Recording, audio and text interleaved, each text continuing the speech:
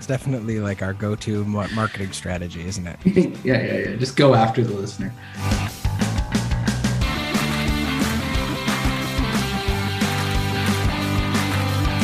Hello, welcome to Hat Trick. I'm Jordan Della Coltman, joined by Elliot Tanti. We are alone this week. Elliot Braden is off busy. So it's just the two of us once again. I'll ask you to refrain from singing, as we got lots of feedback on your singing last time. We've got some interesting conversations to be had this week, all three of them. But before we get there, how are you? How was your week? Yeah, it was great. I'm disappointed in the feedback from the fan base around the singing. I thought that it was appropriate given the times. And, listener base, you're just being a bunch of squares. I mean, you got to get on board here. We're a World Cup soccer nation now. So get ready. There's more where that came from, let me tell you. All right. With that, let's get to it. Here's topic one. All right, so we're going to pick up on something we led with last week as well, and we have seen the conclusion of 2 home games for Team Canada for the national men's soccer team, and what a fantastic week it was for Soccer Canada. The men found themselves on the winning end of back-to-back games in snowy Alberta, much snowier on Tuesday, I think, than the game you went to on the weekend. They re-nicknamed the brick field at Commonwealth Azteca as a little nod to the Azteca Stadium in Mexico City, one of the most iconic football stadiums in the world. And it was Azteca there in Edmonton. Chile, I think it was like -11. Alphonso Davies with a great quote before the game saying that the Canadians were born for this, and he hoped that the Mexicans enjoyed the weather. They didn't. Canada got out to an early lead. They got 2 up on them, and then it wasn't until the very end there in the 90th minute that Mexico made it very dramatic at the end. They scored to make it 2-1, and then it was very dramatic. We had a big save right on the goal line after a corner kick that went off of a chest of one of the Mexican players, and it was so close. A lot of sportsmanship and some a little pushing and shoving to finish it off, but a fantastic result for Canada. I know you went to one of the games, Elliot. As a fan of the beautiful game and as a Canadian, how proud and how excited are you that Canada is sitting atop the table here on their quest to try to get to the World Cup? Oh, well, what an excellent 5 days here in Edmonton. So much excitement. I talked a lot about this last episode, so I won't get too deep into it, but the excitement around the city. After that Friday game, I was obviously there, and I was over the moon, and we talked on Sunday night. There was certainly a sense of pride, but I did wonder how Tuesday was going to go as I looked out my window and I was talking to you guys, and the snow was starting to hit, and I was starting to look at the forecast, and actually got down to -15 with wind chill on Tuesday night. And I started to wonder, okay, is this energy going to subside? Are we going to be able to carry this through? Mexico's a good team, not necessarily a game they are even going to win. Is this going to happen? And man, once again, Edmontonians showed up. Wasn't the 50,000 from the Friday, but it was pretty darn close to 45,000 people jam-packed into that stadium. It was loud. People were excited. It was all over local social media, local media events. And of course, Canada winning and just in an outstanding game was just outstanding for, I think, the game and for Canada soccer. There's 2 things I want to acknowledge. One, I remember when I told you guys about these games, you both were like, what the hell are they doing hosting soccer games in Edmonton in November? And I said, It's home field advantage. They want to beat up on Costa Rica. They want to beat up on Mexico. They want to make it as difficult for those teams as possible. So they're playing in the most difficult situation. And you have to say strategically, John Herdman, Soccer Canada, you guys got it right. There was a definite advantage. Our guys knew how to play in this weather, and you could tell that it was waning on both teams in both games, having to play in the colder weather. So well done. The strategy worked. You have to say it worked. They got 2 wins. Particularly the second one was not a guarantee. Wasn't even maybe likely. So way to go on that piece too. The second thing I want to say is 2021 has to be the year for Canada soccer. Between the women's success at the Olympics this summer, and now the way in which the Canadian men's team has ended the year atop of the table, 2021 was just the year for Canadian soccer. And I think will be marked as a turning point, maybe for the men's, but in terms of how this team and this nation is elevated in terms of the soccer world. So just those 2 things for me. What an amazing show. The strategy worked, and wow, what a year for Canada soccer. Absolutely. Yeah. I think you hit it on the head there with that one. 2001, what a big year for them. Obviously, the women winning at the Olympics was just like, a decade coming. But you're right. This tournament feels different. It feels so much different than anything we've seen the men do in so long. Obviously, it's also the result of some youth, some young players who have grown up in this country, whether they, came to this country like Alfonso Davies did and fell in love with this country and fell in love with soccer, or they, grew up here as second or third generation Canadians watching some, very good soccer pedigree that this country has had, but not the success to go with it. And just, they're right at the cusp of something really, really special. And whether or not the rest of the games in this tournament go their way and they get to the World Cup or not, I think it's a huge accomplishment, but it's starting to feel more and more like, they're putting themselves in even a better position, I think, than you could have anticipated a year ago. Obviously, as we said, sitting atop the table by a point, they've got 16 points there, 4 wins and 4 losses, undefeated in those 2 games in Edmonton, which is huge, especially against, Mexico is a genuinely world-class soccer country. They've been to the World Cup many times. They've competed. The United States is a serious contender every single time. Then these 2 teams are locks every year to get into every time the World Cup comes around from CONCACAF. They are the 2 juggernauts. And Canada has struggled in the past to get past these guys. They've played unbelievably, and it's the young players who are doing it. But again, I want to go back and commend, as you did on the last time, and I don't think it can be overstated, the role and importance of John Herdman. If he hasn't already been given the Order of Canada, he is bound to get it. If he hasn't already been given citizenship, sign the guy up. Like, my God, what an unbelievable story for a person who came over. I think he grew up in Northern England and came over to Canada to teach the game. He grew up loving to these Canadians, and he's found, like you said, sort of this mix hybrid between sort of a South American style freewheeling game and also this like lockdown defensive middle field that just works.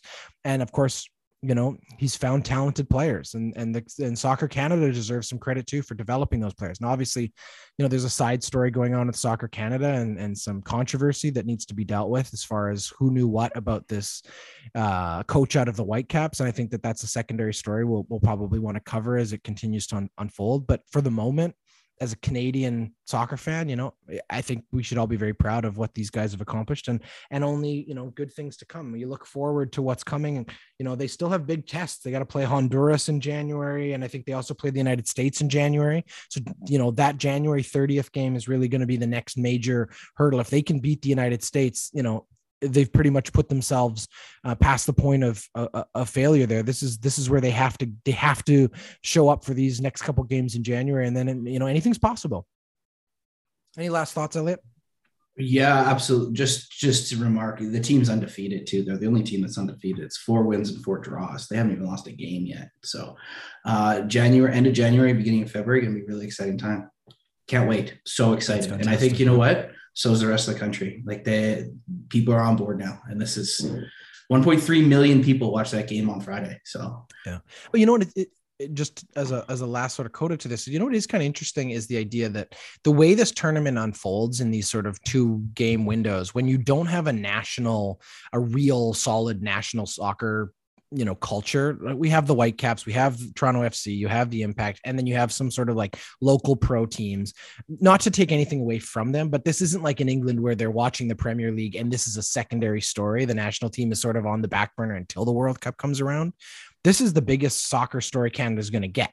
And what's so cool about it is that you do have these chapters unfolding over the course of several months. Yeah. And it does feel like the momentum is growing. So if they're able to get to that World Cup, can you imagine just like the fever pitch of support that will be behind these guys as they get to go to the World Cup in a year's time? Like, what an unbelievable journey that they've already taken us on. And they've got even more, drama to share with us. So.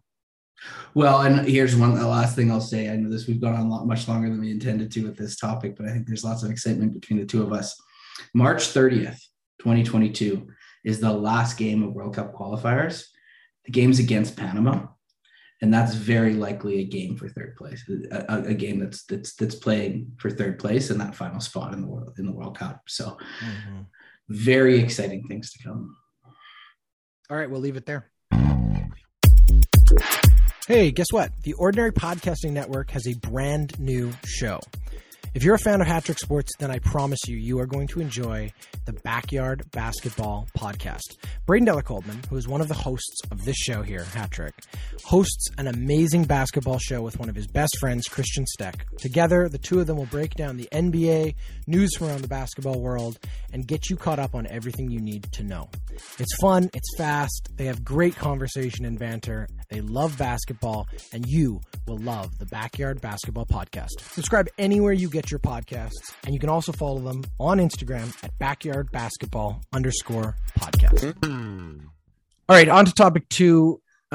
This is a bit less fun and exciting story. It's definitely a dramatic story though, and it's continuing to unfold, including news out of China today. But let's take you back for a second and sort of tee this up from the beginning for those who aren't following it. Tennis star Peng Shuai, Chinese tennis star, recently posted on Chinese social media an accusation against I believe like the deputy chairman or high-ranking member of the Chinese Communist Party, accusing him of sexual assault.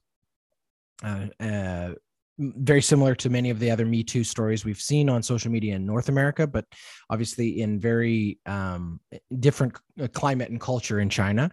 And following this accusation, she basically disappeared. And it became evident very quickly over the last week that the Women's Tennis Association and the IOC, no one seemed to know where she was. No one seemed to be able to get information on her. There was a statement released by Chinese media that felt very, let's say,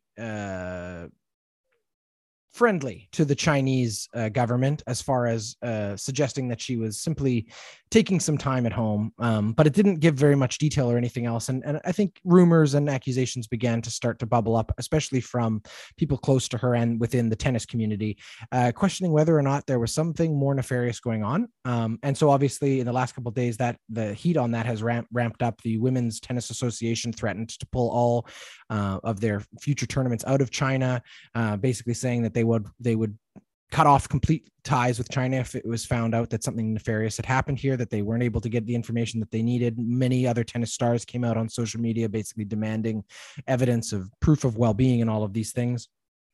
And, it led to a lot of bigger geopolitical conversations, bringing up other examples of Chinese human rights violations and whatnot. But today, we did get some clarification to some level. The IOC has come out and claimed that they have now received proof of well-being, that there's a video that they have verified of her attending a Chinese youth tennis tournament that shows her in, I guess, relative good health. She's not speaking in the video. It's just her at a public event. But there seems to be evidence that this is enough proof for the IOC, at least, to feel like she is safe. So this may change sort of how this whole story unfolds. But as the course of the story evolved, obviously it starts to get woven into, as I said, sort of political, bigger conversations. There was some conversations that came out of the meeting. I don't know what they call it anymore. They used to call it the Three Amigos, when the three big leaders of the three North American countries, Mexico, Canada, and the United States, I don't know if it's still called that or not, met in Washington. Yeah, it still is. Okay. So Joe Biden and Justin Trudeau obviously had a private conversation and had a public press conference together in the Oval Office. And out of that, there was some questions about whether or not the United States and Canada and Mexico and some other Western nations would consider a boycott of some sort of the Chinese games, similar to what we've seen in the past during the Cold War and other such things, just as a statement of condemnation of some of China's record on human rights. And obviously, there seems to be some evidence that at least there's an exploration of this, whether it's a diplomatic boycott or it's something more, we don't know. But the point being, this little story that began as one woman trying to share her truth has evolved, as I said, into sort of a geopolitical crisis for China. They want the rest of the world to know this woman is safe, and yet they are completely censoring her and any news about her in their own country. And they're kind of having to ride this tightrope down the middle on this. And it does feel like it's part of a bigger pattern for China, as far as I'm concerned. But I'm going to turn it over to Elliot first and see what his take is on this. Does this feel like something we should just be expecting from China at this point? This seems to happen more often than not when it comes to these stories. Someone speaks out and the Chinese government, doesn't take kindly to it. We saw it with the NBA recently, but what is your feeling on how this story has unfolded? Well, provides me an opportunity to sort of mix my two favorite hobbies here is international relations, international politics, and sports. Yeah, China is a fickle country. Xi Jinping, the leader of China, is incredibly worried about the image of himself and his country, and ties the image of the country to himself. And as such, I think having a prominent sports figure make such a harsh and direct accusation of someone so senior in his government would be the type of thing that Xi Jinping would not take too kindly to, that the Chinese government would not take too kindly to. And what we've learned, particularly in recent years, is that they are retaliatory. And so for a good week and a half there, 2 weeks, however long it was, between when we last heard, when the statement came out, and then we heard from this individual, Shui. That's correct. I'm saying that correctly, Shui. Yeah, Ping Shui. Ping Shui. Very fearful for her and what could have happened to her. It appears today she's actually spoken via video call to the IOC chairman, and so at least is not is not in any physical, has not had any physical harm become her. Which is certainly not out of the question, and not something that would be unheard of, particularly for the Chinese government to do to one of their own nationals. It goes to show you just how dangerous it is to be a public figure in China. And I think her making the accusations that she did was a very brave thing, but now she's reaping the repercussions of that. And thankfully, the outcry from the international community is likely to have kept her a lot safer than she could have been. And it's so great that everyone has stepped up and really pushed so hard to drive this story forward. It's likely kept her safe up until now. But my fear, I think, moving forward is what happens after the pressure of the Olympics goes away, when eyes turn away from China, when we move on to other things, as we oftentimes do in sports, and the public eye has gone away. And I think in countries like China, where they've got more and more totalitarian, there's some really legitimate questions rising around whether we want to be engaging with these countries in a number of different ways, sports included. And I think that those are legitimate conversations. Is boycott the right answer? I don't know. That's a very difficult conversation and a different one to have. But this situation is just, there's one word to describe it: scary. Yeah, well, let's get into that conversation. But as we do, you're right. I think that the Chinese have shown themselves to be, as you said, sort of retaliatory. I would say sort of, not unlike other communist countries, totalitarian countries we have seen examples of in the past. Do not take kindly to criticism, and do not take kindly to acts of defiance against their power. And obviously, in this case, for her to have come forward and accused a high-ranking person within the government, that would be, a flagrant violation of that sort of unspoken code in that country, as far as how those people are treated with this sort of godlike reverence. And I think that's there. We've seen the similar sort of retaliatory action in our own country when you think about the Michael Spavor and Michael Kovrig, who of course were detained by the Chinese unofficially in retaliation for Meng Wanzhou, who was held in Vancouver for upwards of, I think, a year or almost 2 years, awaiting extradition to America on charges that she was facing in the United States. Canada, in its relationship with the United States, trying to do them, the correct sort of political thing, and yet, got themselves tied up in this mess with China. And again, it is a pattern of behavior. We've seen it many, many times. And so when you come to this boycott conversation, or what the consequences would have been had, let's say, she not been found well, and all of these things, the idea that the Women's Tennis Association was already ready to take the very significant statement of threatening to pull out of China, that is a huge economic hit to them, I am sure. The same way it was when the NBA, had to deal with one of their general managers speaking out against the treatment of the protesters in Hong Kong a few years ago. And the idea that the NBA really quickly folded up their tent and did not want to have a fight with China over it because they recognized the value that the Chinese market was. We see this in Hollywood. We see this in business. We see this constantly with these countries, with these industries that are afraid to go toe to toe and to question or call out China's bad behavior because they are afraid of what the economic impact is. And I think that, to speak candidly, I think it's cowardly. I think that it is also disappointing as a consumer of many of these things to think that the human value of human life is less important than the almighty dollar. Why am I surprised by that? I'm not sure, but I'm still frustrated by it. And the truth is that these industries will continue to shackle themselves to more and more of these incidents where they can't stand out, can't step out, and can't say things the longer that they kowtow and bow down to this issue.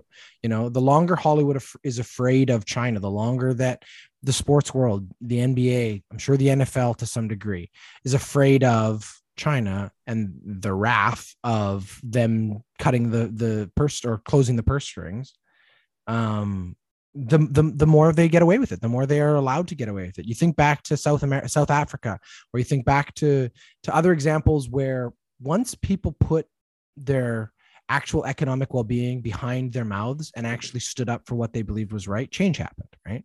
And obviously China is a huge superpower, a huge economic power, and it is frustrating that we have found ourselves in this situation time and time again, where we're having to have these conversations about boycotting, let's say, the Olympics, a diplomatic boycott. Well, what is that actually going to achieve? Really? Right. At the end of the day, what is not sending your diplomats to the opening and closing ceremonies going to achieve? Right? You're still doing business with China. You're still doing things that benefit China's economy. They don't care if Joe Biden doesn't show up for the opening ceremonies. At the end of the day, does it make a big difference to them? No, they don't. Eyeballs are going to be on the Beijing Olympics the same way they were when they were the summer games there. And then the truth is, pulling your athletes at this point, if Canada pulls its athletes, you really think that Canada is a big enough and an important enough country outside of North America for it to matter? Not really. Like, okay, who outside of North America is eager to watch the Canadians at the Olympics in hockey? Only the Canadians are, right? You really think that the Germans or the Russians are going to be upset that they didn't show up? No, their fans are going to be great. They've got a chance to win. The point is that to make it hurt, you have to have a sustained and constant strategy, and it has to be collective. And we're just not there yet, unfortunately. That's just the truth of it. We just haven't, as nations, we haven't figured that out. And I don't think we can be relying on sports businesses to be the ones to lead the forefront of it as much as we may wish they would. It's just not going to happen. No, it's you're totally right about that. And in fact, usually it's the sports that kind of bring these factions back together, these countries back together after there's been a severing of relationships in an international sort of realm. So to expect them to lead that is totally inappropriate. You're right. I mean, I think the world has lots of soul searching to do with regards to China moving forward. I mean, there's countless examples. I was talking to a family friend who'd made the decision recently for themselves as a family to boycott goods from China. Turns out it's an incredibly difficult thing to do because of how interwoven they are into so many different things that we use every day. And so and that's a conversation in and of itself. Yeah, very much. Absolutely. So there's we're not going to solve it in this conversation. The sports world isn't going to solve it. But the world is in the middle of a reckoning around the way that the Chinese operate. And I think that this is a microcosm of sort of why we need to have so much more robust conversations in the future. All right. And with that, I think we should leave it there. That's topic 2. Do you or someone you know own a small business? Are you looking to grow or to reach new customers? Hey, why not let us help? Hattrick is looking for unique brands, businesses, and products to advertise on our show. You can find out how we can help spread the word about your business by contacting us on Facebook, Instagram, or Twitter. All right. Topic 3. I said this a couple weeks ago. I can't remember now who we were talking about. Oh, I do actually remember who we were talking about. We were talking about the Toronto Maple Leafs. And I said that I don't like to be boastful. I don't like to be a braggart, and I don't like to sort of pile on. But we're going to talk about the Vancouver Canucks. I know a team neither of us cheer for, and certainly a team that both of us, I'm sure, enjoy a little bit watching struggle. But the truth is, it's almost gotten painful. And as a person who lives in Vancouver, it's sucked all of the energy up in this community, just the conversation of it. Obviously, there are bigger, much more important things going on in Vancouver and in Lower Mainland, flooding. And usually, as we've also talked about a lot on this show, you know, sports are that escape. They're often like a positive influence and energy. And I'm sure that once people are safe and back in some form of normalcy in Abbotsford, I'm sure that the Abbotsford Canucks, who just came to Abbotsford for the AHL, will be one of those rallying places that, like so often, happens. Like you said earlier, sports will bring people back together. And I'm sure that the community will rally around that organization. It's hard to rally around the Vancouver Canucks right now. They are struggling. But what's funny about it, and I think what we want to dig into, is like the circus that follows this team, for me, is the bigger story. So they're obviously 6-11. Look, it's not the worst record. They're not at the bottom of the table. The Kraken are below them in the Pacific Division. And obviously no one is worse than the Arizona Coyotes, who at this point probably could lose to a high school team out of Minnesota. But the truth is that the Vancouver Canucks struggles are always exacerbated by the fact that they're kind of the only deal in town here. You know, there's the BC Lions, but they don't take up the kind of noise or space that the Canucks do. And so the heat is always just ratcheted up, like it is in most Canadian markets. The minute they struggle, they are struggling. They went on a terrible road trip that came back after, I think, losing 2 games back to back with giving up 7 points in each of those games. It was just miserable. And then a news story came out here that Don Taylor broke, one of the more iconic Vancouver journalists, you know, formerly of Sportsnet. And now he had a radio show. The radio station shut down. Now he's got a podcast, and a lot of people listen to Don Taylor. Okay. So Don Taylor's got a podcast, and on his podcast, he revealed that he had been asked, he and many other members of the sports talk media in the city had been asked by basically the owner of the Canucks in a private email to tone down the rhetoric because it was bad for team morale. And I'm sorry, the minute you are asking for pity from the talk sports media, you are asking for trouble, because you know that these people make a living feeding into fan frustration. That is what their business is. If they're not honest in how they view how the team is doing, they will lose listeners. And that is pretty much what Don Taylor had to say. He basically said, look, people don't pay me to sugarcoat it or put lipstick on a pig. They pay me to call balls and strikes. And that's exactly what he's doing. The Canucks are bad. They've been bad, but now as an organization, they find themselves in this sort of, crisis with their fans. You've obviously got fans, like they usually would, calling for the GM to be fired, calling for the coach to be fired. We had a fan show up the other night with a jersey that said, "Thanks, Jim," obviously referring to Jim Benning. And on it, he had every name of a player that had failed as a Canuck in the last time since Jim Benning's been the general manager, starting obviously with the debacle of Jake Virtanen, but going all the way down the list of just transactions or deals that failed, paying Louis Eriksson too much, not being able to secure, certain free agents, losing Tyler Toffoli, even though he'd had a great season for you. The list goes on and on. I go on and on. Let me turn it over to you, Elliot. What's your take and feeling on how this Canucks situation has devolved? They won the other night, and it seemed like for a moment there was hope. They lost tonight to Winnipeg, or Sunday night. They lost 1-0. But it's early. There's time for this to get better. But is it going to get better if there isn't change? Well, I mean, some of this is also related to the fans' relationship with just various members and individuals in the organization as well, too. Like, I remember dating back to when I was there. There's a very obscure and weird relationship specific between the ownership group and the fans in the city. Yeah. There's a specific relationship between the general manager or president of Hockey Operations Center, both, and the fans and the media and the team. Yeah. And then similarly with the coach as well, too. I think Green's done a good job in Vancouver trying to pull that team together mostly over the last little bit. It wasn't last year, but the year previous. I mean, they had a really serious cup run and they were really strong in the playoffs. And you had lots of excitement about this young goalie, and look at Pettersson performing in the playoffs, and how that was that bubble year. There was lots of excitement 2 years ago. And what's happened? Well, I mean, I hate to say it, but some of this was the writing was on the wall. When you didn't have, it was Pettersson and Hughes, right? Signed up until like days before the season started. That impacts team morale. That impacts capacity for a team to pull itself together. And it's impacted those players as well, too. They're not playing up to the standard that you'd expect from those from players of that level. And it's impacting this team. And those are cornerstone members of this team.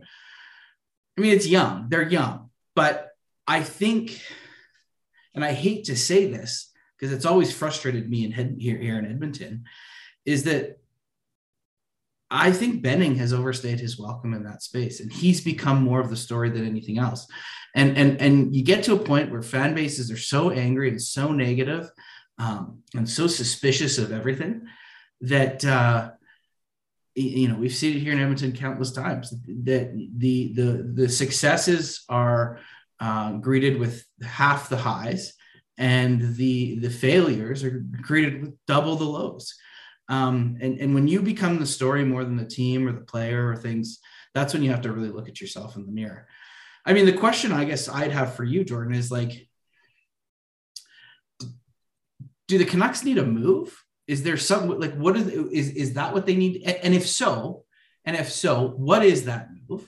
Is it a trade? Is it a signing? Is it from a player standpoint? And if so, does Jim Benning have the credibility right now to make a move given his precarious situation?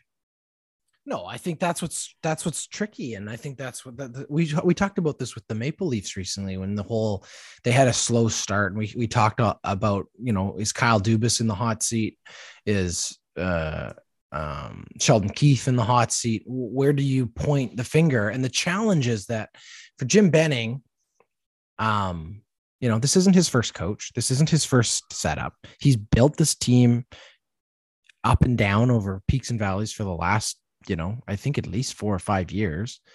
This is his blueprint. This is his plan. It's just not working right now. And the question is it the coaching? Have they lost the room? Will a coaching change even make a difference? As you said, I don't know. I think that there is definitely blood in the water, and the Sharks, as the fans, are out for blood. They are looking for change because they expect that if nothing changes, nothing changes at this point.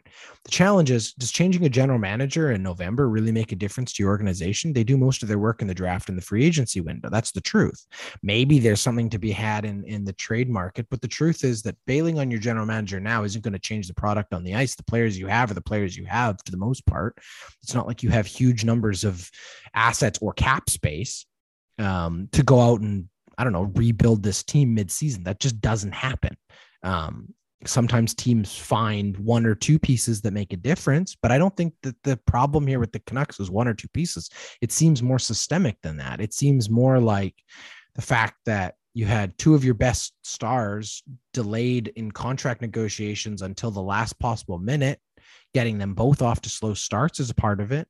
Yeah. And then just not gelling. You have new players coming into a new organization, Oliver Ekman-Larsson, Connor Garland, both of whom have looked decent for the Canucks so far, but that's big changes. There's a lot of new faces in that organization, some young guys who've come into the organization. It feels like they're back at the beginning of a rebuild with great assets. Let's not kid about this. We talked with Devin Davidson when we had our fantasy show about how they didn't expect the Canucks to do well, but they're going to be fantasy players on that team. And there are. JT Miller is a great player for this organization. Connor Garland has looked good. Quinn Hughes still puts up numbers.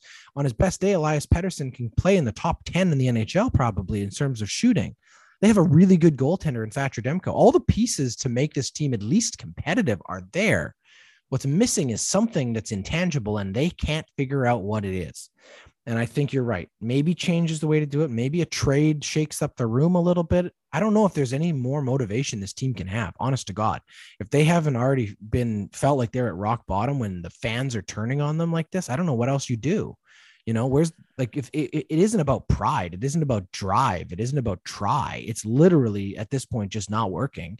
And unfortunately, I think the shitty thing, especially for fans who want to see big change, the truth is they have to play through this. We as Oiler fans know what it's like to have a team with potential that just can't meet it. I mean, for how many years did we have guys who everyone else would look at and say, they are good players, why is it not working?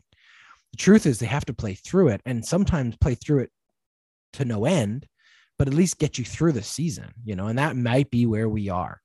I think if the futility continues, changes will happen, because that is what inevitably happens. If they're going to fire Jim Benning, they're going to fire the coach too. There's no point in bringing in a new general manager behind a lame duck coach. That's just the truth of it. If Jim Benning is the scapegoat the fans want, at some point you got to pull the trigger.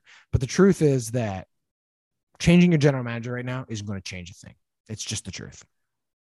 You look at this lineup, and as you said, like, there's tons of good players here. Like, let me throw 4 names at you, just in their top 5 or top 5, like Pettersson, Besser, Horvat, JT Miller, Connor Garland, even Tanner Pearson.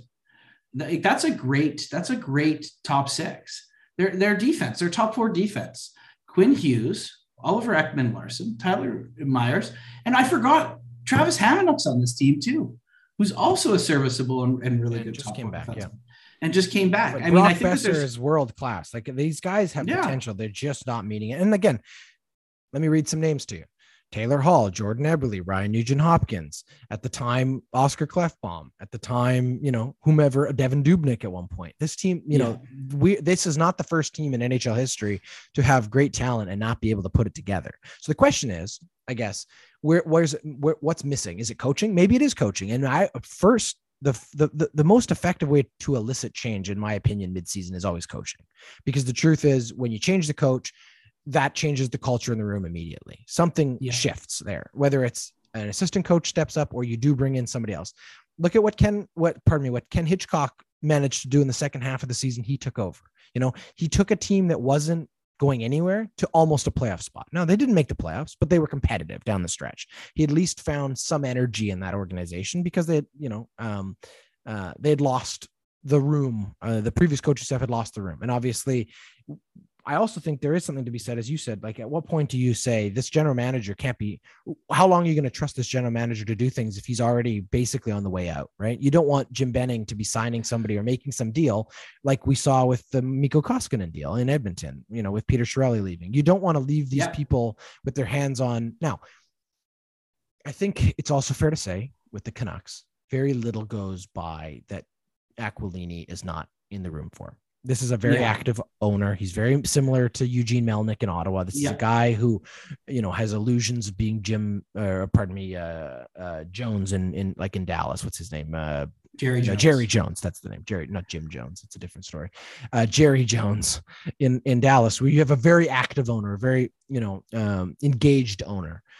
Francesco Aquilini is a very engaged owner. And I think, to be honest with you, a lot of the frustration that fans feel towards Jim Benning and towards the coaching staff is really pent up, because there's nothing you can do about your owner. You're not going to fire your owner, but that's where the frustration is, you wonder if that's not, where this comes down to, is if you're not looking at, and I think we had those issues in Edmonton at some point too, right? I think Daryl Katz was far too involved in some hockey operations decisions, and it came back to bite the Edmonton Oilers. I mean, the one we always talk about is Nail Yakupov going first overall. That was not the scouts. We've learned that was not where the scouts wanted to go with that pick. Would it have mattered? No, but that was an owner getting involved in areas where, potentially they shouldn't have. And I wonder if we're not in a similar place here. It seems what I've heard, Jordan, is that the reason why there aren't any changes coming, and that's what's sort of been set up until this point, is that there's a belief that the players need to take some responsibility for this as well, and that they have some work to do. And given what we've just talked about in terms of the quality of their roster, is not some of the case as well too? Is most of this not on the players? Oh, for sure it is. Of course, it's always on the players. But the truth is that, like, the players go out there and play, and you can't just fire all your players. So you have to look for changes somewhere else. The easiest things to do are always the people who, you are contractually opportunistically, able to change. Jim Benning did say in his press conference, I believe in this group. I believe that we still have enough veteran leaders around the show, the way that they, they have an opportunity as players to turn this around. That's true. It's still November, but we also know that usually teams that are struggling in November, they struggle in March too. Yep. Ain't that the truth? All right. So we haven't solved the Canucks. We didn't solve China. I think we both agree that Canada did really well, but I feel like overall, very, very positive podcast.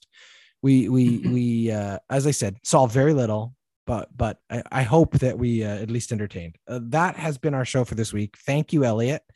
Thanks for showing up. That's what I want to say first. I'm not saying names, but let's just leave that there. Thank you for showing up. And we will be back with you next week with some more stories about sports. That's what we do on this show. We talk about stories about sports. That's Hattrick. Hattrick is a member of the Ordinary Podcasting Network. It's produced every week by Jordan Dowler Coltman and Braden Dowler Coltman. You can follow us on Instagram, Twitter, and Facebook. Thanks for listening.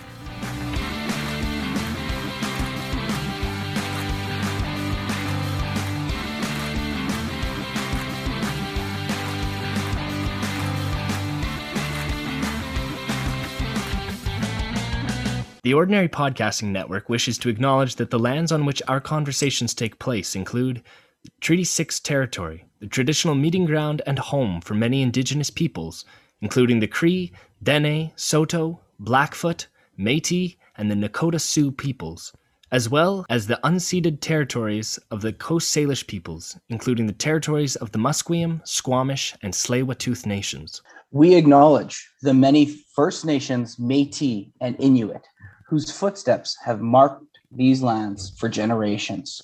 And we extend our appreciation for the opportunity to live, create, and share stories on these territories. The Ordinary Podcasting Network intends to engage in conversations and dialogue which acknowledge that reconciliation is not a destination, but a journey, and that we remain committed to practicing our craft in a decolonized space.